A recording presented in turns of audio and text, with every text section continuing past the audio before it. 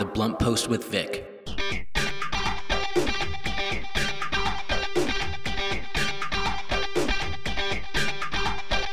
Good morning, happy Monday, and welcome to The Blunt Post with Vic. I am your host, Vic Gerami, the editor and publisher of The Blunt Post. The Blunt Post with Vic is a program that covers national, regional, and local headline news, offers analysis and commentary, and I interview members of Congress, local elected officials, and other high-profile public figures. Good morning, and thank you for joining us on The Blunt Post with Vic.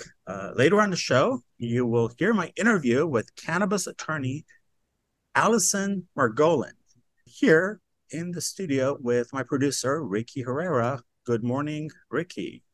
Hey, Vic, what's up, man? How are you? Life's good.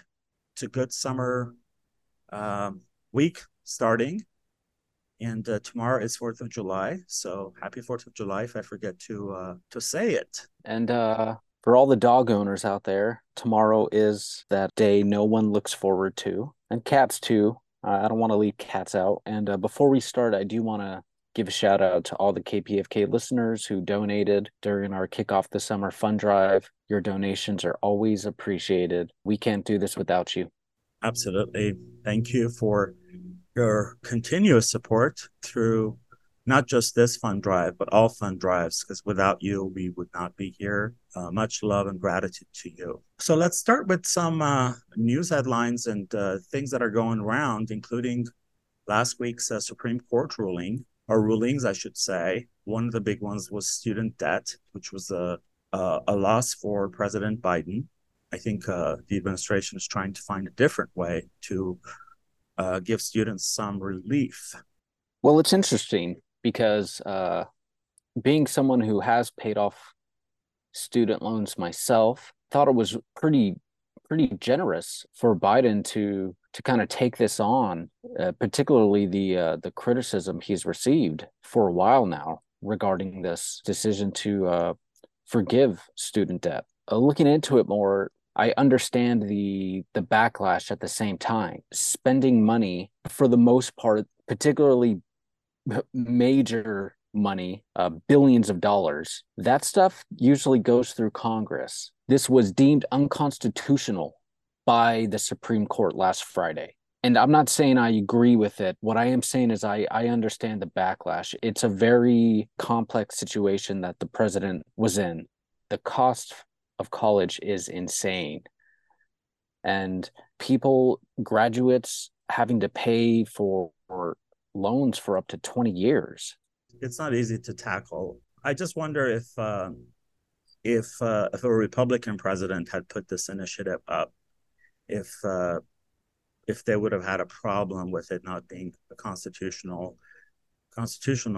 God knows how many of these similar Trump did without anyone batting an eye. But the other thing that the Supreme Court ruled on was the concerns the LGBTQ community, and that certain businesses and services can deny LGBTQ people service or sales or whatnot based on freedom of speech and such, which is a setback. Once again, it's a setback for the queer movement, which made a lot of headway during the Obama administration.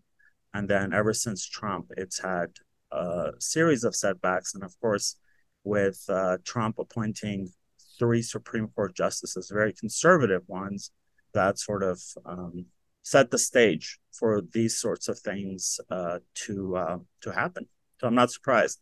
Yeah, and I got a quote I want to read from the chief legal officer for a very popular LGBTQ rights group, Lambda Legal. Her name is Jennifer Pfizer. She spoke about how this decision isn't really clear. Quote, "I think the issue is the admittedly very broad range of goods and services in society that involve some amount of customizing and some amount of creativity. The decision last Friday does not approve discrimination by anybody and everybody that uses some creativity, some talent, some skill to create a custom product. The decision today addresses a particular thing and describes that thing as involving extensive involvement with the customer to create unique work that involves the artistic expression of the designer. So, just to give listeners a little more insight into the actual law and the particular case, the Supreme Court decided in favor of a Christian web designer who resides in Colorado.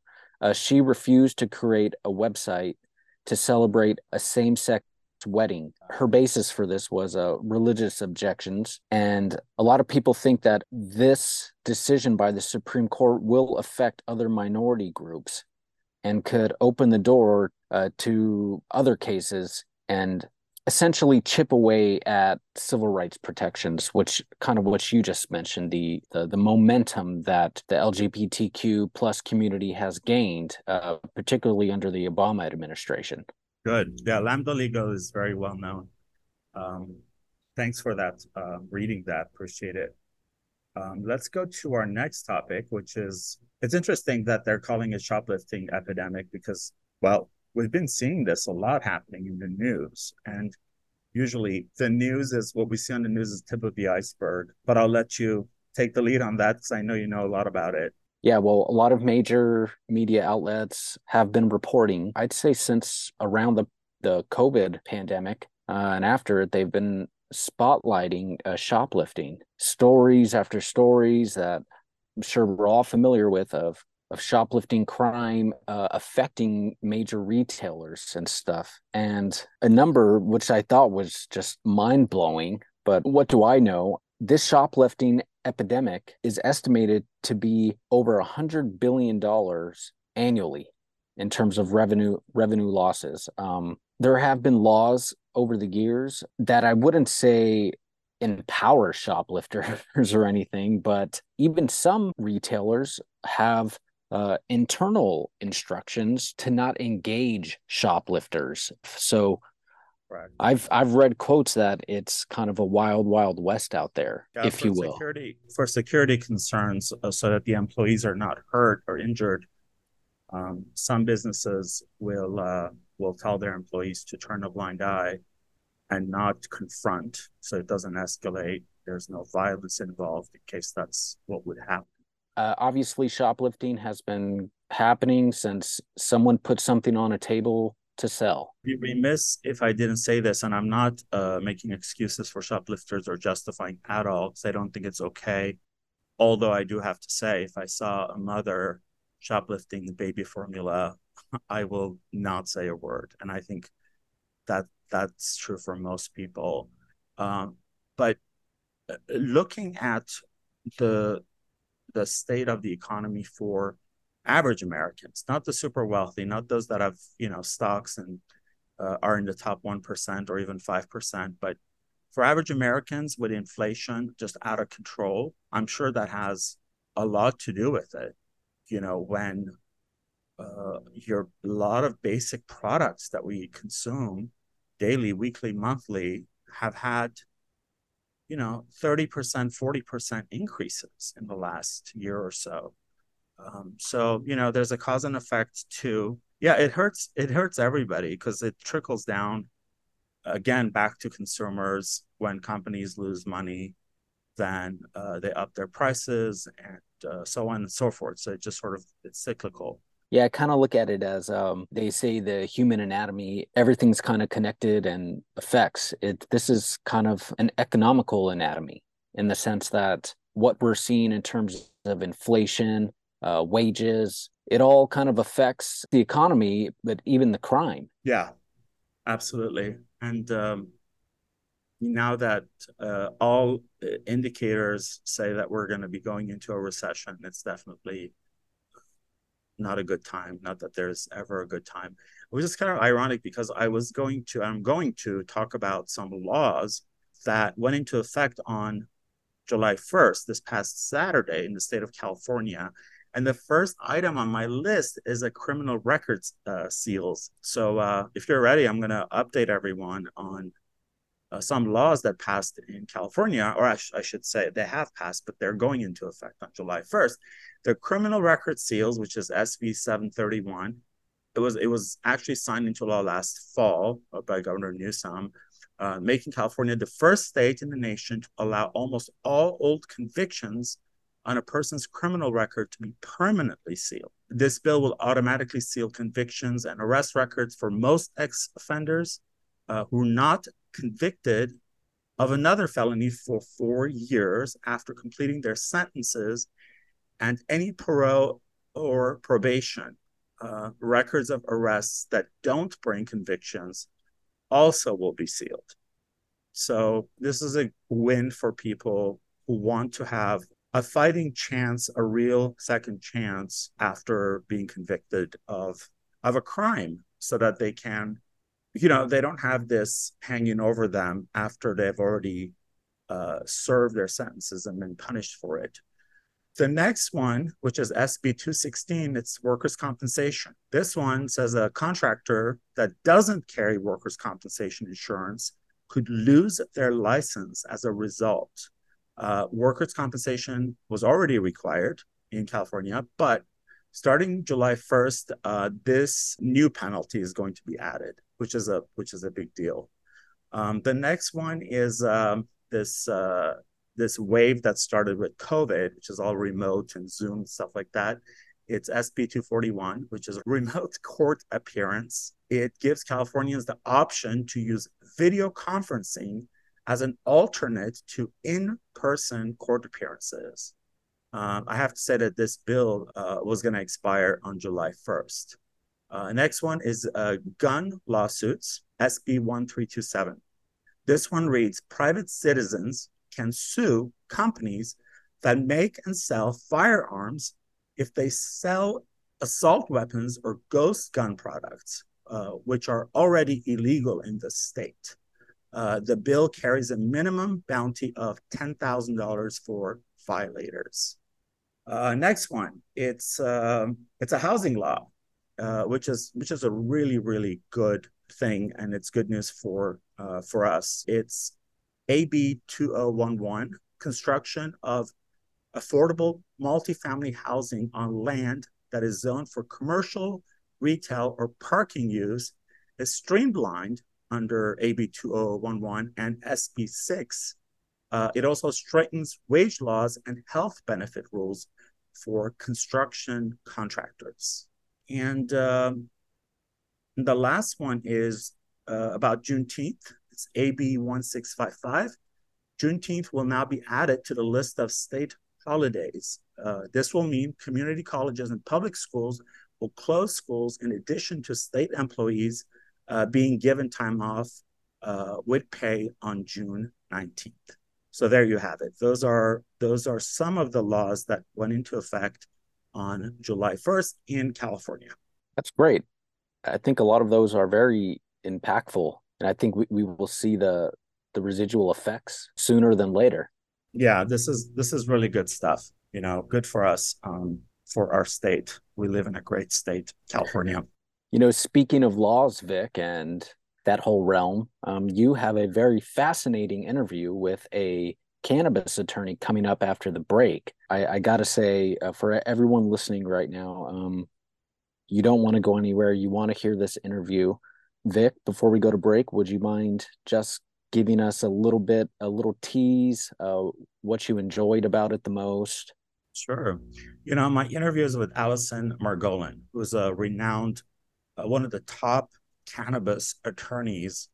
I would go as far as to say she's an activist attorney. I didn't know much about cannabis. I can't claim to know much about it now.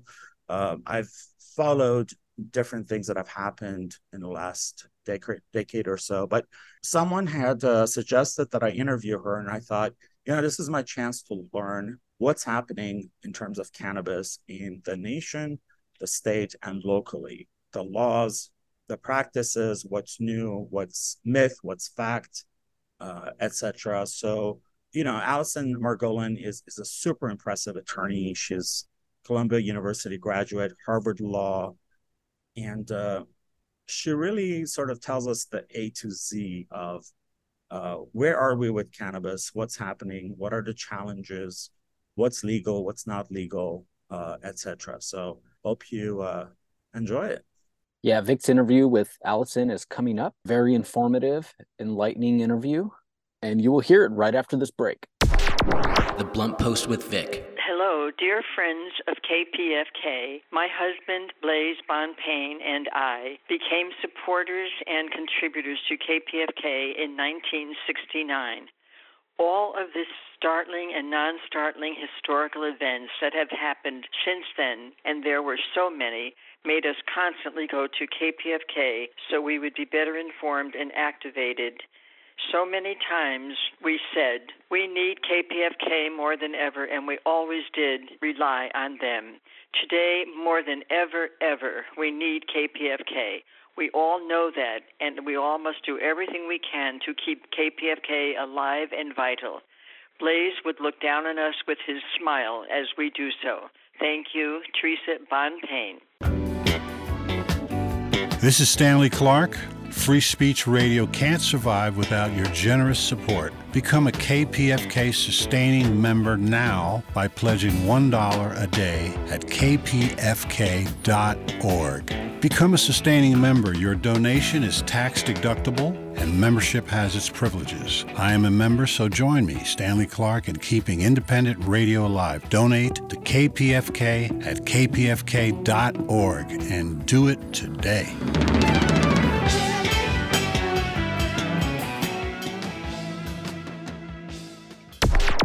The Blunt Post with Vic. Allison Margolin, a Columbia University and Harvard Law graduate, is regarded as one of the premier attorneys in the cannabis industry. Her new book is titled Just Dope, a leading attorney's personal journey inside the war on drugs. It's just that. Allison has successfully litigated several high-profile cases, including defending the rights of the Hmong people to water in California, which has affected state policy. Good morning, Allison. Thank you for being on the Blunt Post with Vic this morning. How are you today? I'm good. I really appreciate being on your show. Thank you. Well, likewise, I'm sort of I guess I'm a novice in the cannabis world. So it's, this show is just as much for me to learn and hear your wisdom and such. So I'm very interested. My first question, and I will qualify it, where are we when it comes to the state of cannabis laws and freedom, if you will, in the US and regionally and locally? Now, compare that, for example, to LGBTQ rights, where we made huge headways since Stonewall, and then during the Obama administration, we were able to overturn Don't Ask, Don't Tell, Defense of Marriage Act, and get marriage equality. And then after Trump, there's been a war on LGBTQ again, and it's intensified recently, especially with trans. And then, of course, the atrocious place that abortion rights are, Roe versus Wade, an unfathomable thing that happened to overturn. So considering what I just said, where are we with cannabis right now as we speak?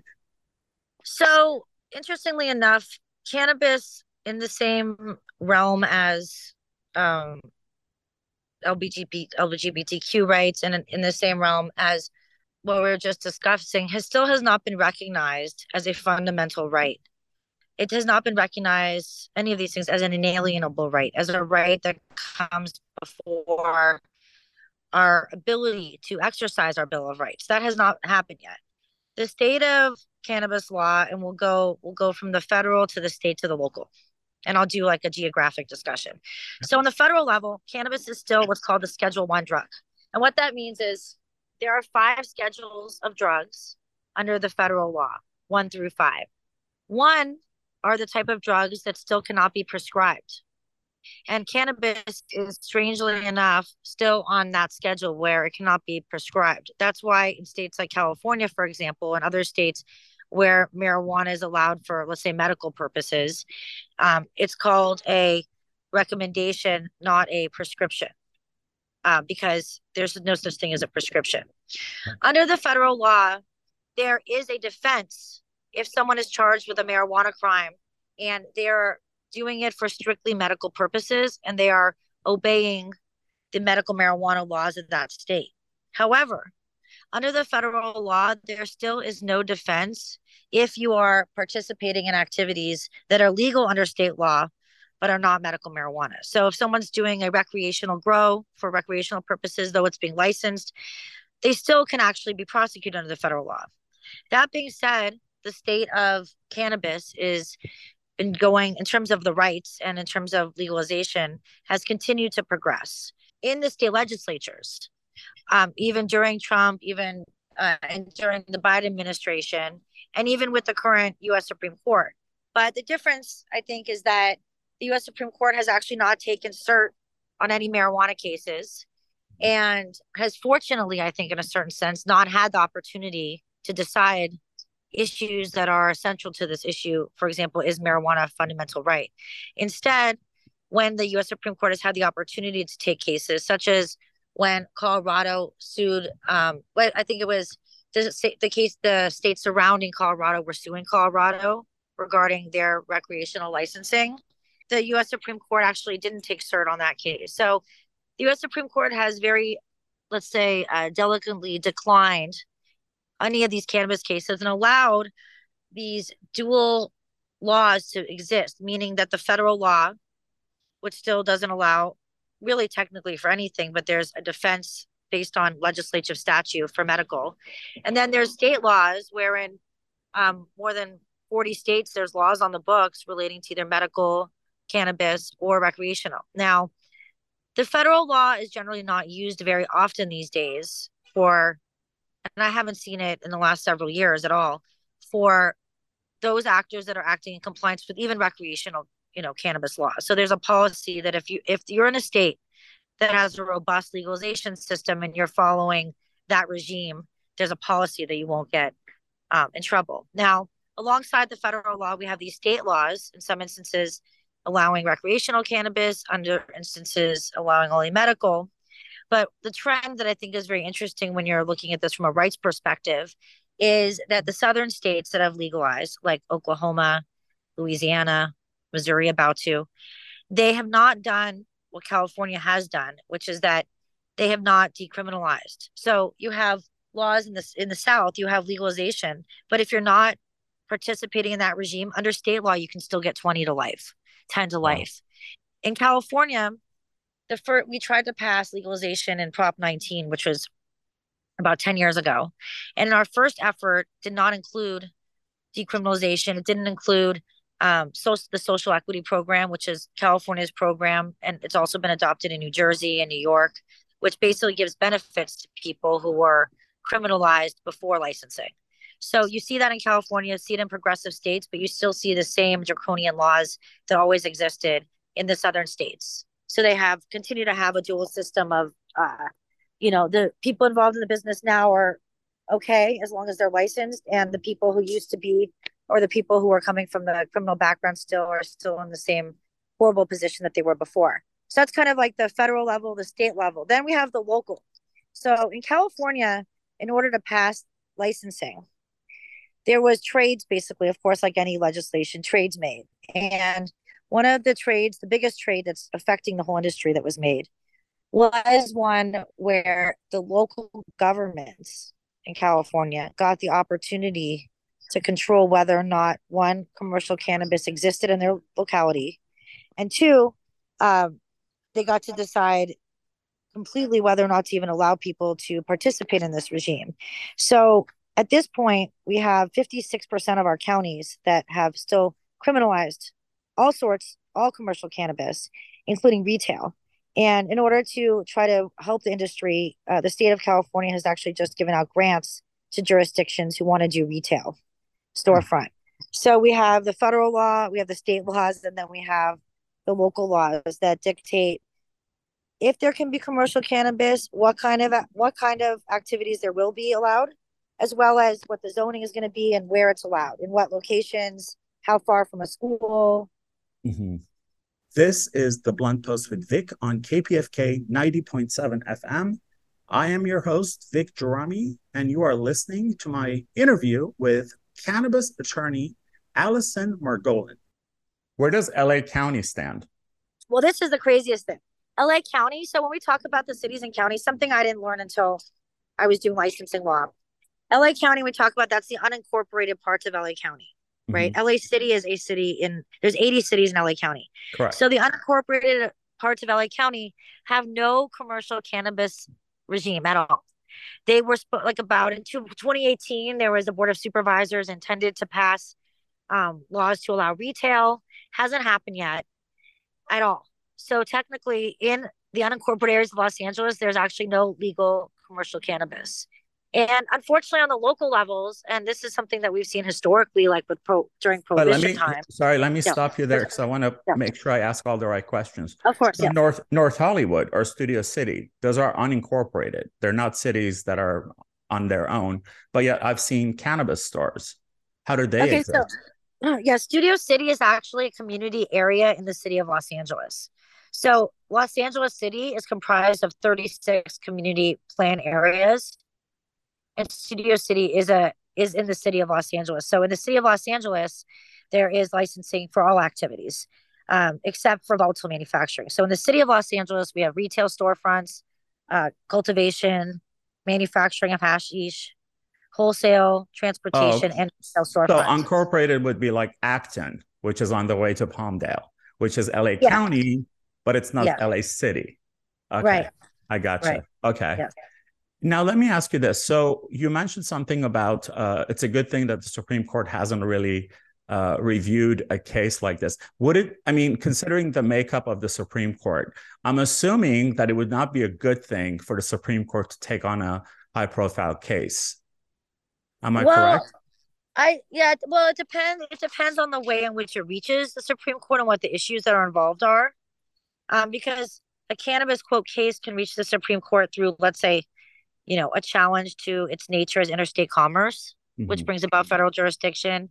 It can occur through arguing that cannabis is a fundamental right. And I think on that area, it's good that that hasn't been brought to the Supreme Court again, because as we've seen, I think like even last week in the Navajo case, and again with the LGBTQ case this week, that came down, I think today actually, the concept of what are considered to be inalienable and fundamental rights, in my opinion, is narrowing. So if that's the issue that came across, that would be a problem. Now, if it was an issue re-challenging cannabis as interstate commerce, and it was a state, and that which has been challenged before, and the Supreme Court in 2002 decided that cannabis is considered interstate commerce, thereby giving rise to federal jurisdiction. If that came back to the court, I mean, there might be a chance that if it's that in that realm, because of the nature of the U.S. Supreme Court right now, and quite a few justices are into the idea of state rights, maybe things would go an okay direction. So it depends. Now, if there's a challenge, let's say on the third hand, to the the constitutionality of whether or not cannabis still belongs in Schedule 1 of the Controlled Substances Act, that I don't, it would be hard to know where the Supreme Court would go, but I don't see the Supreme Court, given its nature, going out further than any other court has and deciding that it's irrational. Generally, there's a lot of deference by this Supreme Court to, what the legislature does. Other than things like today, of course, where the U.S. Supreme Court struck down Biden's ability to forgive loans. So it depends, I guess, on the vehicle it makes it to the U.S. Supreme Court. But at the moment, we're best off, I think, in this, at least as so long as the government has a policy of not getting involved. But of course, people who are doing, people who are, and I've had a case like this, people who are doing some things that are legal and some things that are illegal in the cannabis world are still subject to federal mandatory minimums of 10 years to life. So, of course, the best thing that could happen would be that the Attorney General or Congress deschedule cannabis. I mean, that would be the best scenario. This is the Blunt Post with Vic on KPFK 90.7 FM. I am your host, Vic Gerami, and you are listening to my interview with cannabis attorney Allison Margolin. Let me ask you this. So I've heard in the past that the push for people who have late term HIV or full blown AIDS, and how much cannabis helped them, that push and that lobbying, if you will, was very instrumental in getting the whole cannabis movement going. What do you think about that? Oh, I think it's 100% correct. So basically, what happened was in the late 80s, early 90s, there was a huge push amongst communities who supported people who had AIDS to allow for the medical use of cannabis. And California became the first state in 1996 as a result of those efforts and people like Dennis Peron and AIDS activists, without whom it would never get passed. That's how the first medical marijuana law passed in California, no doubt. And actually, even before that law passed, in places like San Francisco, the police department tolerated dispensaries. So I actually went when I was like 17, 18 years old with my dad to Dennis Peron's dispensary in San Francisco in 1994, 2 years, yeah, before it was passed. And it was the most beautiful 3-story dispensary with a bakery, with an area for people to play instruments. And then the bottom floor was like the weed, area. And the San Francisco Police Department had a police officer outside monitoring it. So without the push, and it was without the push of the AIDS community, there still may not be medical marijuana at this point. Now, let me ask you this. Is it fair to say, or is it correct to say that California is the most liberal state with cannabis?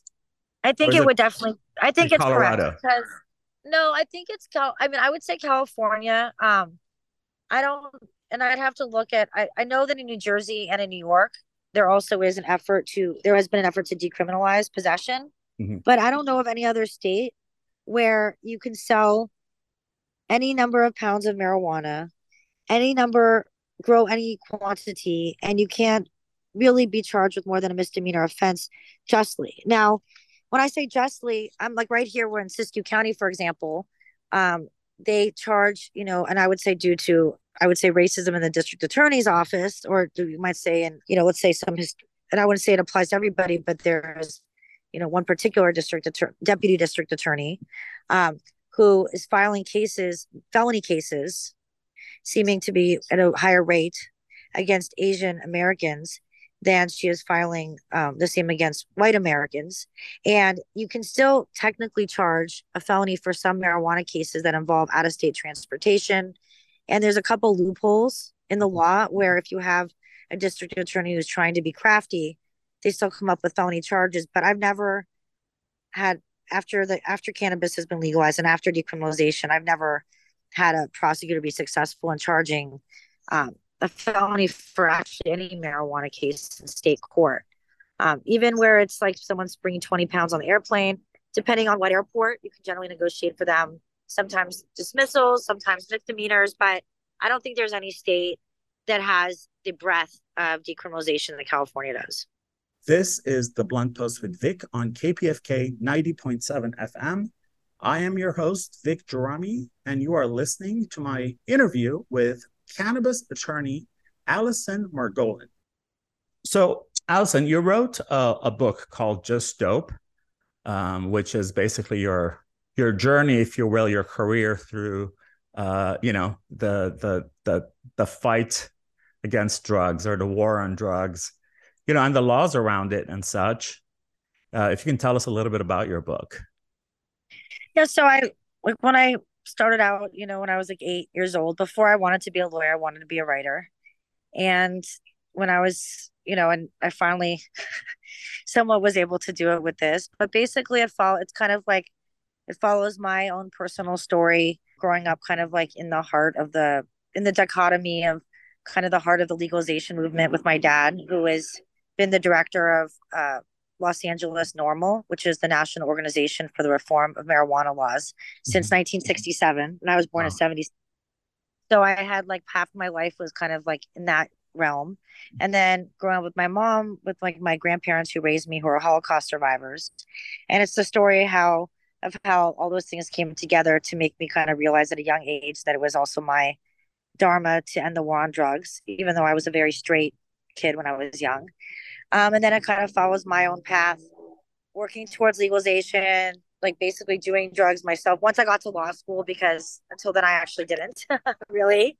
And then it follows my my career where I went to Harvard Law School, and coming out and working for my dad, and then realizing that like my dad, even though he was this great Zen philosopher, was somewhat of an unsupportive but very smart and has a lot of good qualities. Shark working for him, and it goes through me starting my own practice and how I kind of advertise myself, and then some of my biggest trials and experiences in the courtroom from fighting against one of the things that a lot of people don't realize in California. I covered this is how the doctors who recommended marijuana have been serially like annihilated, losing their licenses over the last 25 to 30 years constantly. So I talked in a chapter about a criminal case I had done where a marketer from a medical marijuana dispensary had been charged and still is being charged in Santa Clara County with multiple counts of business and professions codes.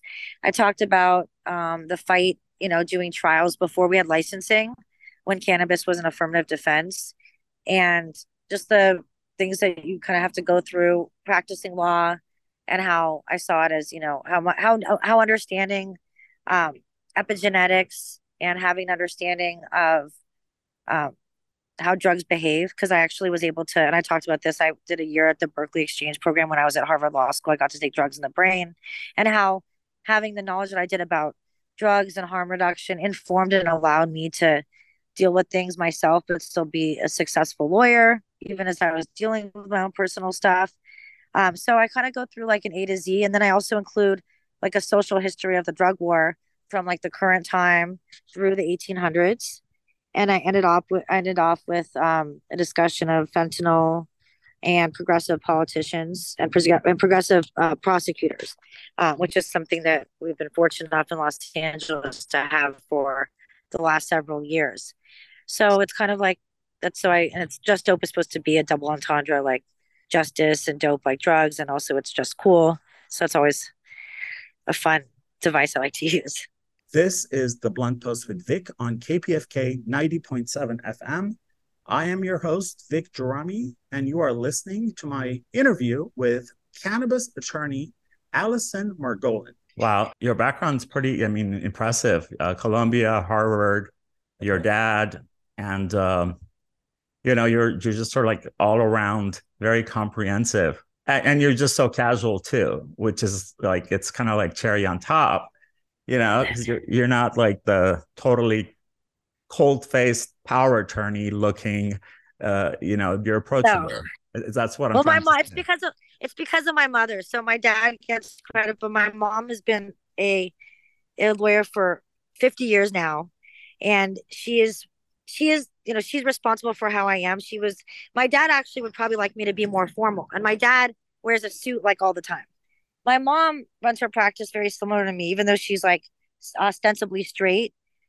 She's very kind, she's very informal, and she's very not impressed with herself, and she still is doing trials like all the time. She does family law, but when I was born they both were criminal defense lawyers. So I had I had people around. My mom definitely keeps me, in place. She would never let me be any different. So It's a family business. Allison, yes, can you yes. give us some major myths that are out there that sort of like have their own life and people just repeating them, thinking that it's true about Yeah, cannabis? so I can tell you one. Yeah, well, there's an idea about cannabis and drugs in general that there's a quote addiction gene.